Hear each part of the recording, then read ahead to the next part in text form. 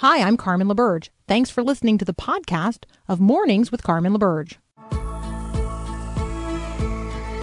Thanks for listening to this special Best of Mornings with Carmen LaBerge on Faith Radio. If we're gonna fly, we fly like eagles, arms out wide. If we're gonna fear, we fear no evil. We will rise. By your power, we will go. By your spirit, we are bold. If we're gonna stand, we stand as giants. If we're gonna walk, we walk as lions. Merry Christmas! Merry Christmas. All right, this is that weird week. That weird in-between week.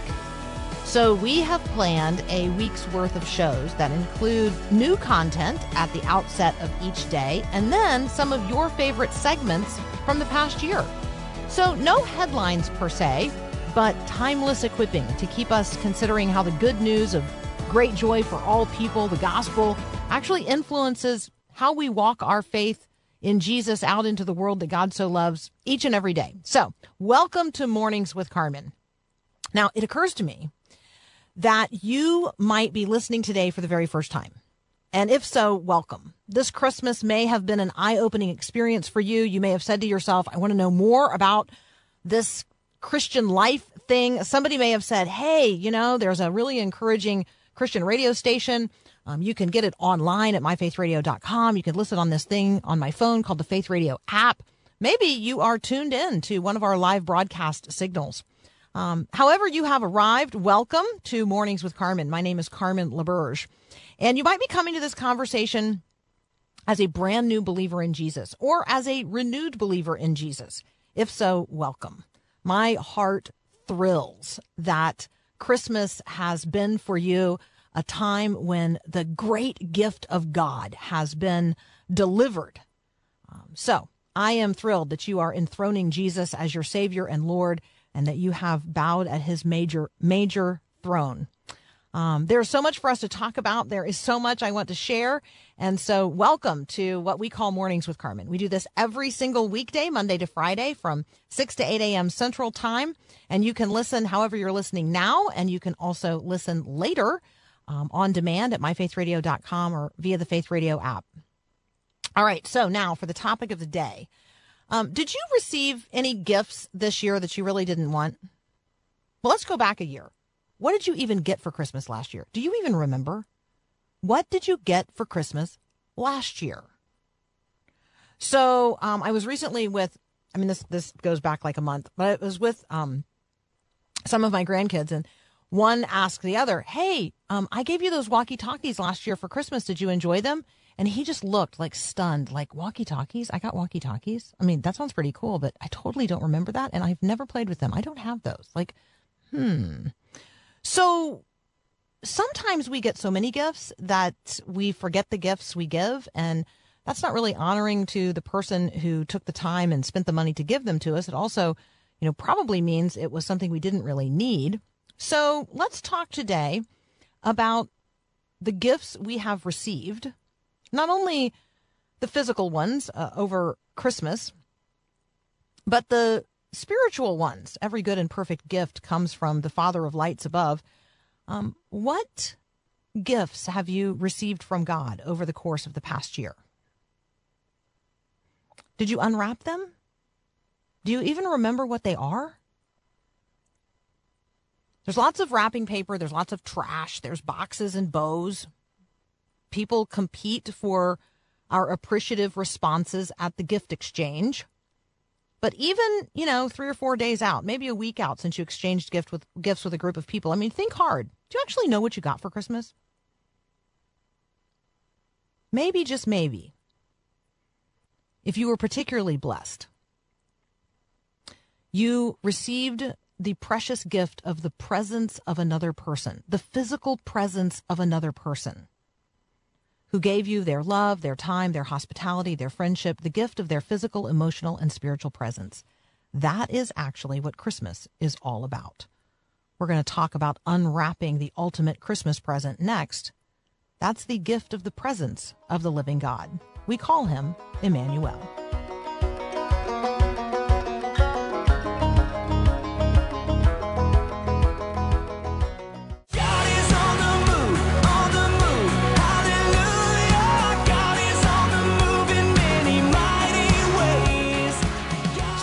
ultimate Christmas present is actually not one that comes in a box with tissue paper, wrapped in good tidings with a bow.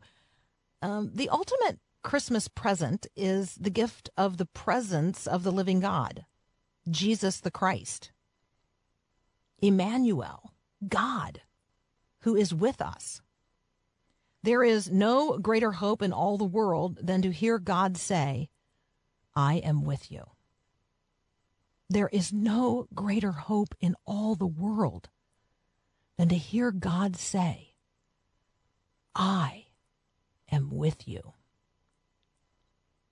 That's the way it was meant to be. Like literally in the beginning, God walked with Adam and Eve in the cool of the day. God was literally with them, personally present. I mean, imagine that for a moment. Imagine knowing without a doubt that being with you, walking around with you, mattered to God. Imagine knowing without question that God placed such value on you that he chose to be with you. Now imagine that Adam and Eve exchanged that reality, walking around with God, for a lie. They exchanged the personal and intimate reality of an ever-present relationship with God for the false hope of being more than they were ever created to be, gods themselves. It was the worst exchange we ever made. Like if you think about today being like a gift exchange day, like not like where we exchange gifts with each other, but where you go back and you exchange all that stuff that people gave you that you didn't really want. Like a lot of people are doing that today. Today's a big day for exchange, like literally exchanging the gifts you received for other stuff. Well, the worst exchange we ever made was the exchange made of the truth for lies in the Garden of Eden. We're still living with the regret of that particular gift exchange. But God did not sulk off like we might if a person rejected us or our gift. No. God knew our needs, and he understood that to meet those needs, he would ultimately have to exchange his own righteousness, the life of his own son, for our redemption. That in order to be with us again, in order for us to be with him again, Jesus would have to come. He is Emmanuel, God with us. So as we look back over the season of Advent, this period of time through which we have recently passed, a time when we were preparing our hearts and minds, to receive the perfect presence of Christ, breaking into the imperfect, dark current reality of our lives. I'm hoping that we thought a little bit about the gifts that we would give to others and the gifts that we have received from God. So I thought today, in terms of the gift exchange, exchanging of gifts that you might be doing, taking back the stuff that you don't want, I thought maybe we would consider for a moment the exchanges that Jesus made on our behalf. Consider that Jesus exchanges all the glory of heaven, where angels, tended to him. Consider that Jesus exchanged all the glory of heaven to be born into the cold cruelty of our human condition. He exchanged all the glory of heaven to be born into a time when God's own people were the subjects of others. He exchanged all the glory of heaven to live in a place where there was literally no room for him, into a family where there were few resources, into a generation that loved the darkness more than they wanted the light. Jesus exchanged his glory for our humanity in order that one day we might exchange our humanity for his glory. That's the Christmas gift exchange. Jesus exchanges his eternal, imperishable nature for flesh and blood that breaks and spills and aches and dies, in order that we might exchange this temporal for the eternal, that we might exchange these mortal bodies for immortality. That's the Christmas gift exchange. Consider that Jesus exchanges his lordship in the kingdom of heaven, to be subject to the principalities of this world, in order that we might exchange the kingdoms of this world for the kingdom of heaven. That's the Christmas gift exchange. Consider that Jesus exchanges his perfection for our imperfection. Not for our, he doesn't become sinful, but he does take on our sin, taking into himself our brokenness, our shame. Why? In order that we might exchange all that we are for all that he is, that his blood shed upon the cross might be exchanged for ours. That's the Christmas gift exchange. We'll continue this conversation in just a moment. You're listening to Mornings with Carmen. Oh, my soul, you are not alone. Okay, so we're considering today who Jesus is. Who is this Jesus who has arrived in human flesh, born to a mother named Mary, to a man named Joseph who has stepped into his life as a surrogate dad, because Jesus' own father is the God and Father of us all, God in heaven himself. All of that happened by the power of the Holy Spirit and by the grace of God. Why? That the righteousness of Jesus might ultimately be exchanged. And that we might, because of his act of sacrifice upon the cross, we might have a restored relationship with God.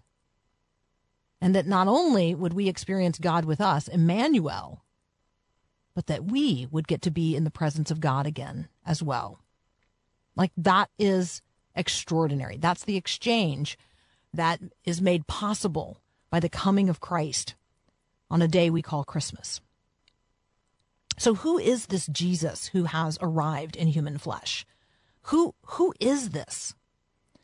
I like to turn on this day to Colossians chapter 1. So this is one of my I say post-Christmas practices, but this actually is the season of Christmas. There's 12 days of Christmas, not just one. We'll talk more about that tomorrow. But in Colossians 1, we are reminded of this reality. And for those of you who, don't really know much about Jesus yet, this is an extraordinary passage where you get to know a lot about him. So Colossians is a letter in the New Testament that the Apostle Paul, and an apostle is simply a person who is leading into the ministry of Christ in a unique and exceptional way. They were the first generation of Christians. We call them apostles. You might also hear them referred to in terms of the original group of them as the disciples. So Colossians is a letter that Paul was writing or had written to a church.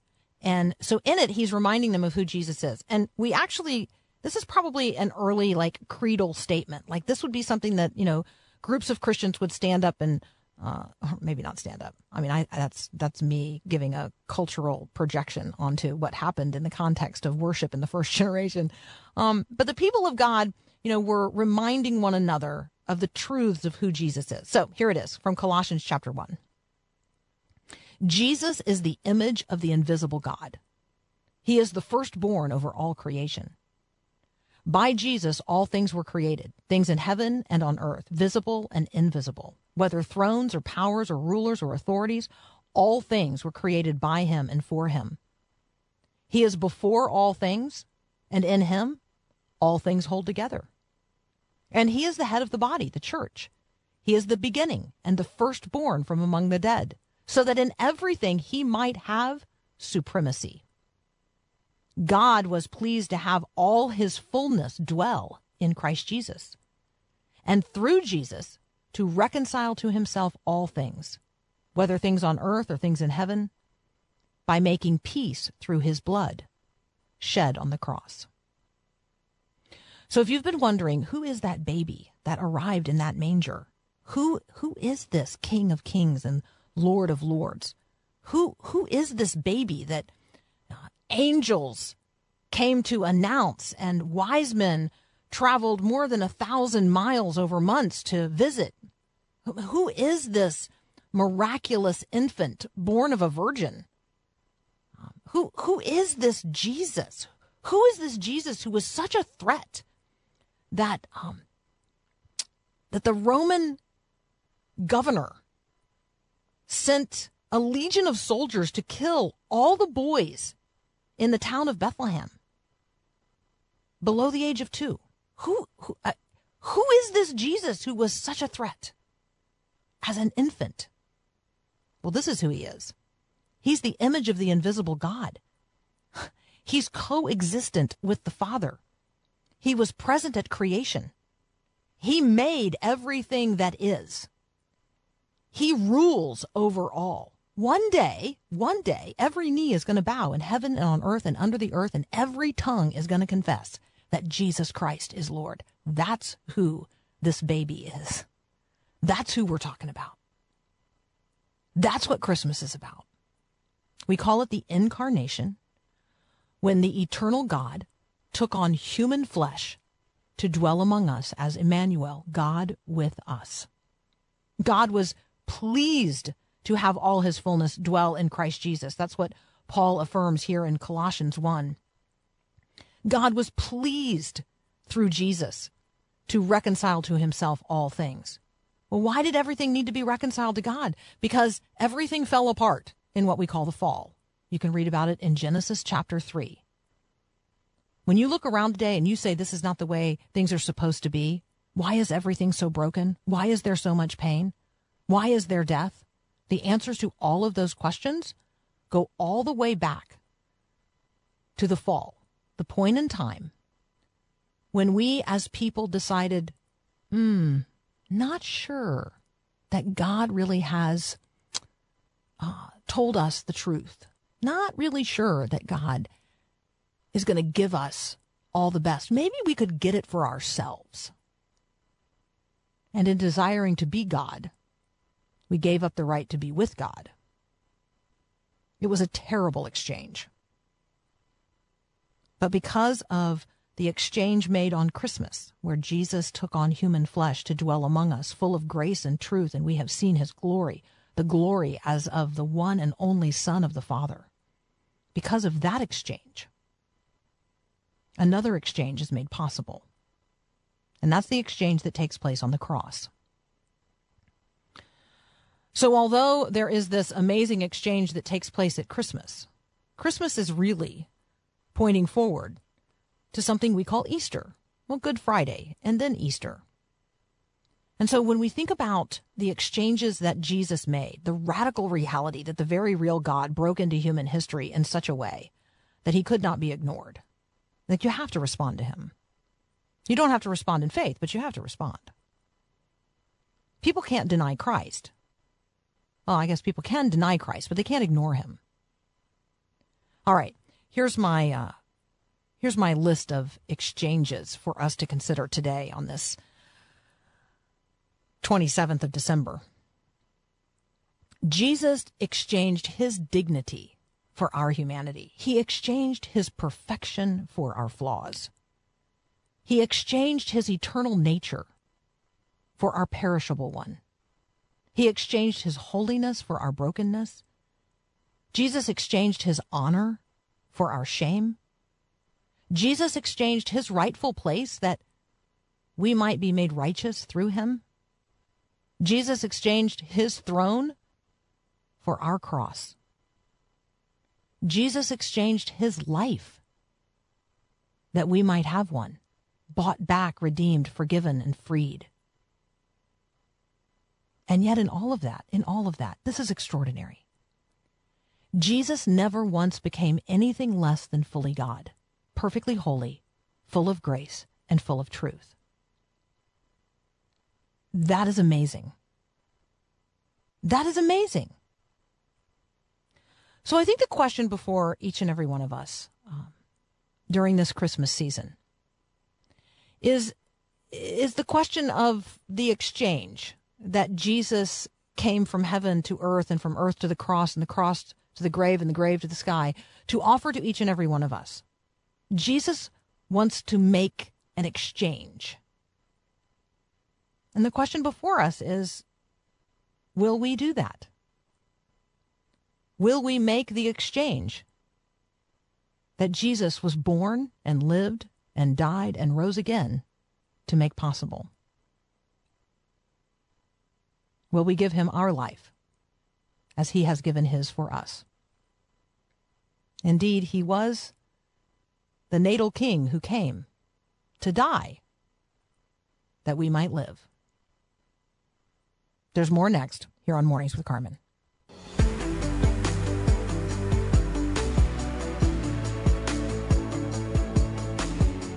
Thanks so much for including me on this Monday after Christmas. Well, early in the midst of Christmas, right? These are the 12 days of Christmas, and we are continuing to celebrate the good news of great joy that is for all people. So how are you unwrapping the gift of Jesus today? What does that look like?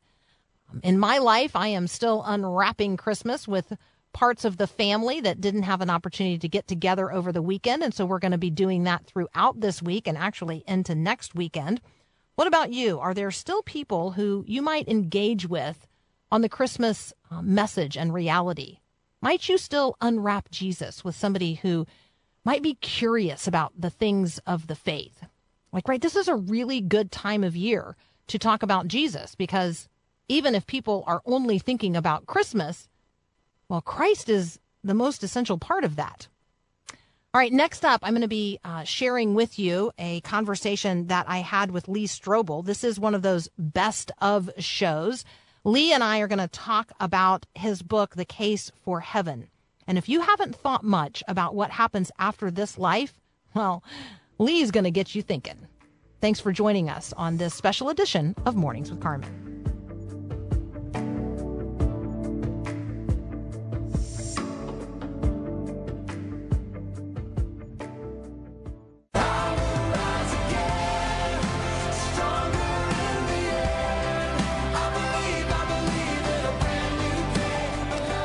All right, joining us is Lee Strobel. You already know him. He's an author. He's a journalist. He is heading up an apologetics effort in the world, and he brings us a real gift today, and that is his new book, The Case for Heaven. Lee, welcome back.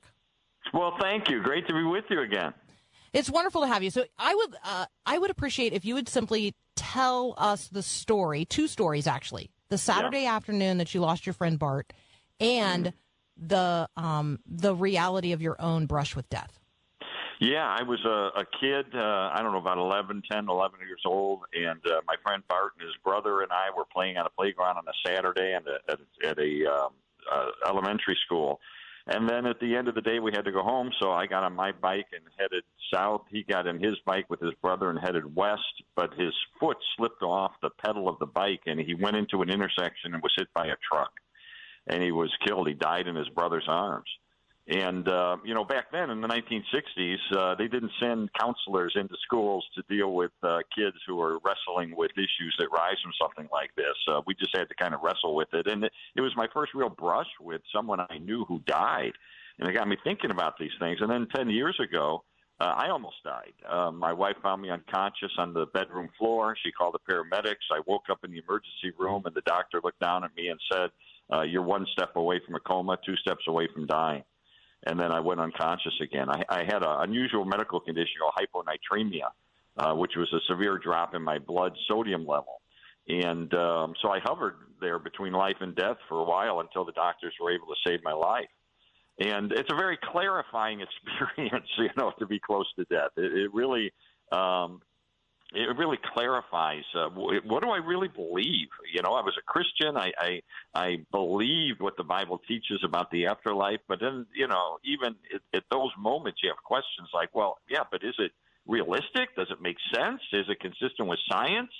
And that was kind of the seed that eventually resulted in my new book, The Case for Heaven. And that's in particular what I really appreciate, Lee, because it actually matters less what I believe. It matters what is true. Yes, exactly. There's a big difference. There's a huge difference between, what I might imagine whimsically about what happens after we die and the truth of the matter. And so I want to talk about that because you really present, what you discovered, these independent reasons for believing what the Bible claims to be true about both heaven and hell. So maybe just reinforce that for folks. Like, are there good independent reasons for believing what we believe? There really are, and I was really quite amazed by it. One of the big areas I investigated, it was the area of science and near-death experiences. And I went in as a skeptic of this. I thought, okay, near-death experience, that's kind of a new agey thing. Well, I found there are 900 scholarly articles published in scientific and medical journals on this topic over the last 40 years. This is a very well-researched topic. And what I looked for was corroboration. How do I know that these people really had experiences where their consciousness continued to live on after their clinical death? And I found numerous cases that I cite in my book of cases where people saw things or heard things after they were clinically dead, where their consciousness, their spirit, their soul survived the clinical death of their physical bodies. All right, let's tell one of those stories, and I want you to tell the story about the person who's physically blind. But I want to tell people who are listening, hey, we do have copies from Zondervan to give away today, and so if you want to enter the drawing for the copies of Lee Strobel's The Case for Heaven we're giving away today, just text the word book to 877-933-2484. All right, Lee, the near-death experience that you did some research on, the person who is blind. Yes, there's actually 21 cases of people who are blind, most of them since birth, who were able to see during their near-death experience. And the example I give is Vicky, who was in a car accident. She was clinically dead, and yet she said, I was actually alive the whole time. My consciousness was alive, and I was able to see. She said, I was able to watch the resuscitation efforts. I saw people for the first time. I saw trees. I saw birds and flowers. And then when her spirit returned to her body and she was revived, she was blind again. And a medical researcher said, this is medically impossible. And yet we have numerous cases like this, which I believe are corroborative that indeed, when we die, our consciousness, our spirit, survives our clinical death. And this is what Apostle Paul said, that to be absent from the body, to be present with the Lord. Jesus told the repentant criminal on the cross, today you'll be with me in paradise. So that means that there are two phases to heaven. The first phase is when we die, our consciousness separates from our physical body, and we go to be with Jesus in paradise or apart from him in Hades. And then ultimately, at the end of history, when Jesus returns, then we're reunited with our resurrected bodies. Then we go through final judgment, and then we spend eternity in a very physical place, whether heaven or hell. So this is very corroborative of the biblical teaching that indeed neuroscience is telling us that these near-death experiences are real. In fact, the Lancet, the great medical journal in England, carried an article that said that all of the alternative explanations that try to explain away near-death experiences fall short. None of them are able to explain them all away. So this was really surprising to me. And so encouraging because it's so encouraging. These stories are so encouraging. The book is The Case for Heaven. Lee Strobel is the author. I want to encourage you to visit with Lee online at leestrobel.com. When we come back from a very brief break, I'm going to ask Lee what he learned about reincarnation, why he has 2 chapters on hell in the book, and eventually what he wants on his tombstone. Yep, because we're all going to die. All right, this is a conversation about death, but it's a conversation about life. Eternal life. It's a conversation about the case for heaven. We'll be right back. I've been lost in my own place, and I'm getting weary. How far is heaven? All right, we're talking with Lee Strobel. We are talking today about his new book, The Case for Heaven. I also want you to check out what's happening at Colorado Christian University, where Lee is heading up the Lee Strobel Center for Evangelism and Applied Apologetics. You can find more information about Lee and all he's up to at leestrobel.com. Lee, let's talk about what you discovered in your investigation and your research on the topic of reincarnation.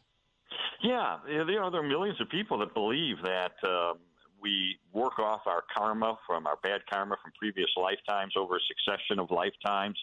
And it's actually, there's a lot of misconceptions about reincarnation. People think, oh, yeah, you live through a bunch of lifetimes and then you end up in nirvana or heaven. No, nirvana is described as what's left after you blow out a candle. It's the extinguishing of yourself. That's the goal of reincarnation, is you are extinguished forever. So that's a typical misunderstanding. The other thing is reincarnation is actually the absolute antithesis of Christianity. And why I say that is because Christianity is the only world religion that's based on grace. We can't earn our way to God by being really good people. It's a free gift of grace that we receive. Yet reincarnation says not only do you have to work your way to God, you can't even do it in one lifetime. You've got to do it in 100 or 1,000 or 10,000 lifetimes, and then maybe you won't be good enough.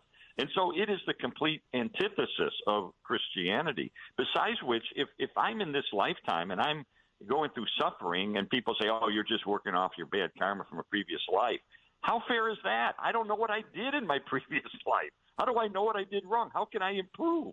So there's a lot of internal inconsistencies. There's also a disincentive to help people and give charity, because if someone is suffering, well, golly, you don't want to help them because that's going to short circuit their working off of their bad karma. So the best thing you can do is let them suffer. Whereas Christianity says, reach out, help people who are suffering. So I just found that it didn't have internal consistency, and I don't think it's very livable. It doesn't make sense to me that I would be working off bad karma that I don't even know what I did in a previous life. So you have 2 chapters on hell in a book on heaven. I understand why you have 2 chapters on hell, but why don't you talk about that? Yeah, I just felt like if I'm going to do a book on the afterlife, I've got to deal with the question of what about hell? And we talked about near-death experiences. About 23% of people have hellish experiences when they're out-of-body experience. And there's been a lot of aberrant teachings about hell in recent years, especially among younger pastors. One of them, universalism, that we're all saved in the end. Adolf Hitler's going to spend eternity with us in heaven. And then the other one that's, I don't think, quite as serious, but it's become very common, is a teaching called annihilationism, which means that those who are unrepentant, instead of spending conscious eternity in hell, are snuffed out of existence at the time of their death or shortly thereafter. And John Stott, the famous evangelical leader of the 20th century, embraced this before he died. And so I consider it a secondary issue. I don't think it's a heresy necessarily. But, and frankly, one of my surprises in my investigation, you can build a very good biblical case for annihilationism. The problem is, in my opinion, it falls short. It's not good enough. And but I spell out the arguments on both sides. In fact, I was interviewed by a reporter for a secular publication, and he told me, he confided to me and said, by the way, I'm an annihilationist. Thank you for telling our story and for accurately presenting our side of things. I said, I understand you don't buy into it, that you believe it falls short. I get it. But thank you for telling our case. So I try to do that because I think it's important.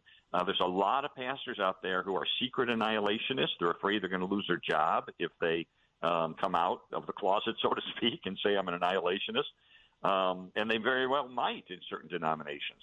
But, I consider it a secondary issue. And again, I just don't believe it's sufficiently supported by Scripture for us to embrace it.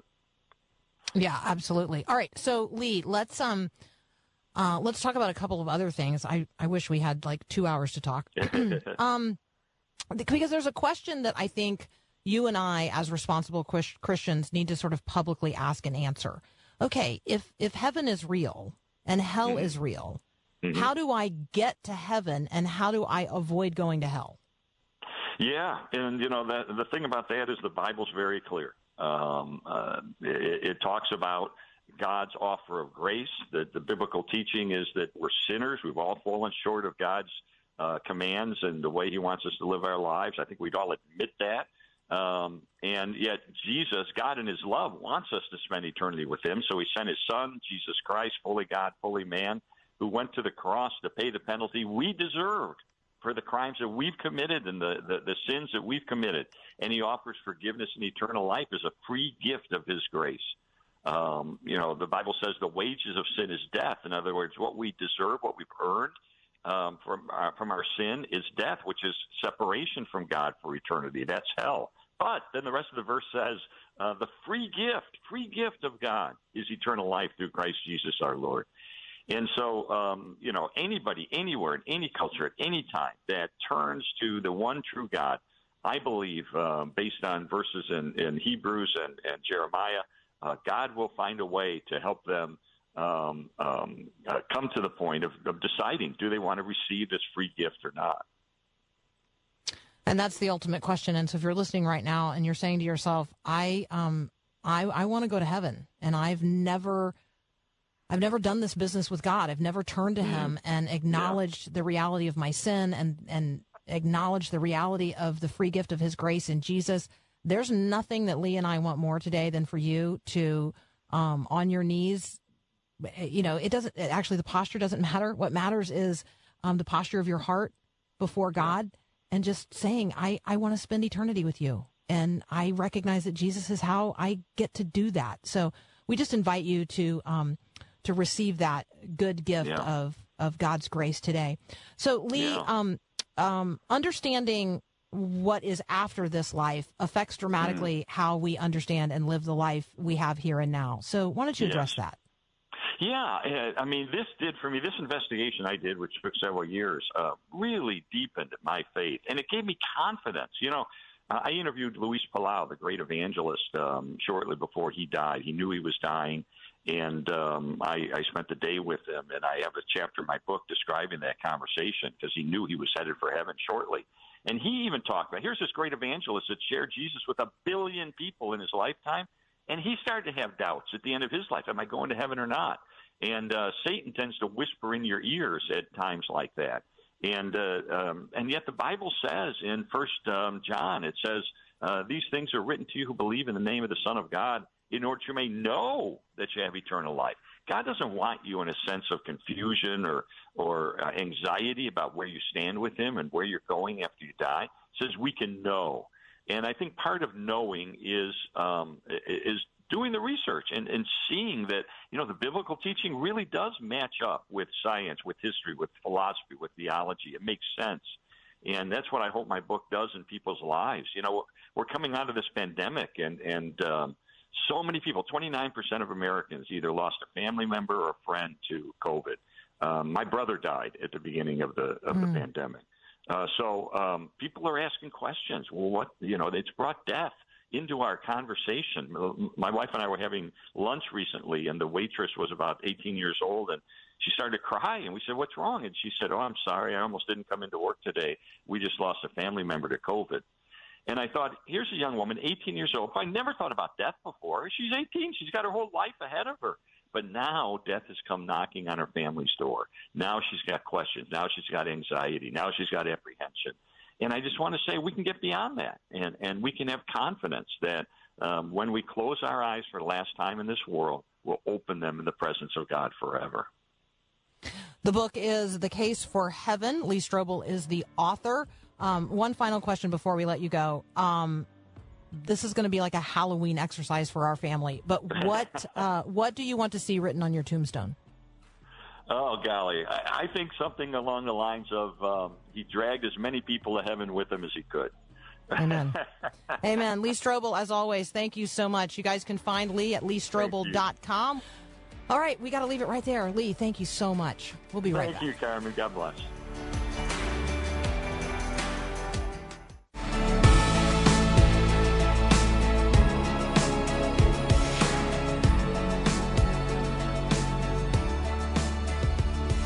Might be a little strange to think about talking about death and heaven in this season when we are celebrating the birth of our Lord and Savior Jesus Christ, but let's keep in mind that Jesus was born in order that Jesus might die.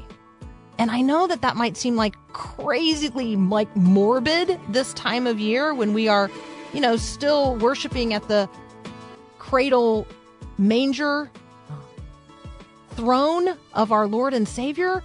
But it's not crazy at all. It's actually the perspective that we should have on the coming of the Christ.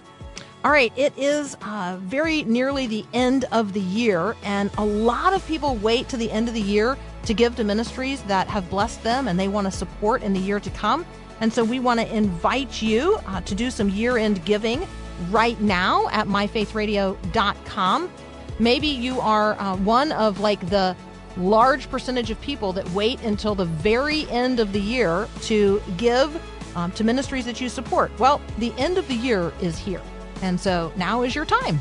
And we would love to include you in those who have been supportive of this ministry in 2021. So if you're in a position to do so, we'd love for you to visit with us at myfaithradio.com and donate here at the year end. I also want to say thank you to each and every one of you who has been a part of the giving family this year. It's really been an extraordinary year of being able to say yes to the new opportunities that God has presented to us, because you have been so great in your giving and so gracious in your generosity. So thank you, thank you, thank you, thank you, thank you. Coming up in the second hour today, we've got conversations with David Zach and Alfonso Espinoza. You're listening to Mornings with Carmen.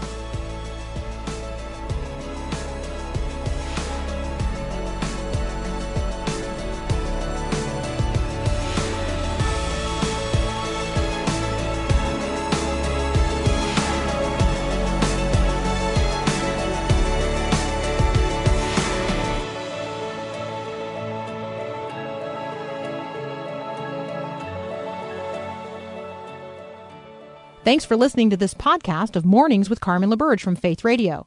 If you haven't, you can subscribe to automatically receive the podcast through iTunes or the Google Play Music app. That way, you never miss an episode. It's also available anytime at myfaithradio.com.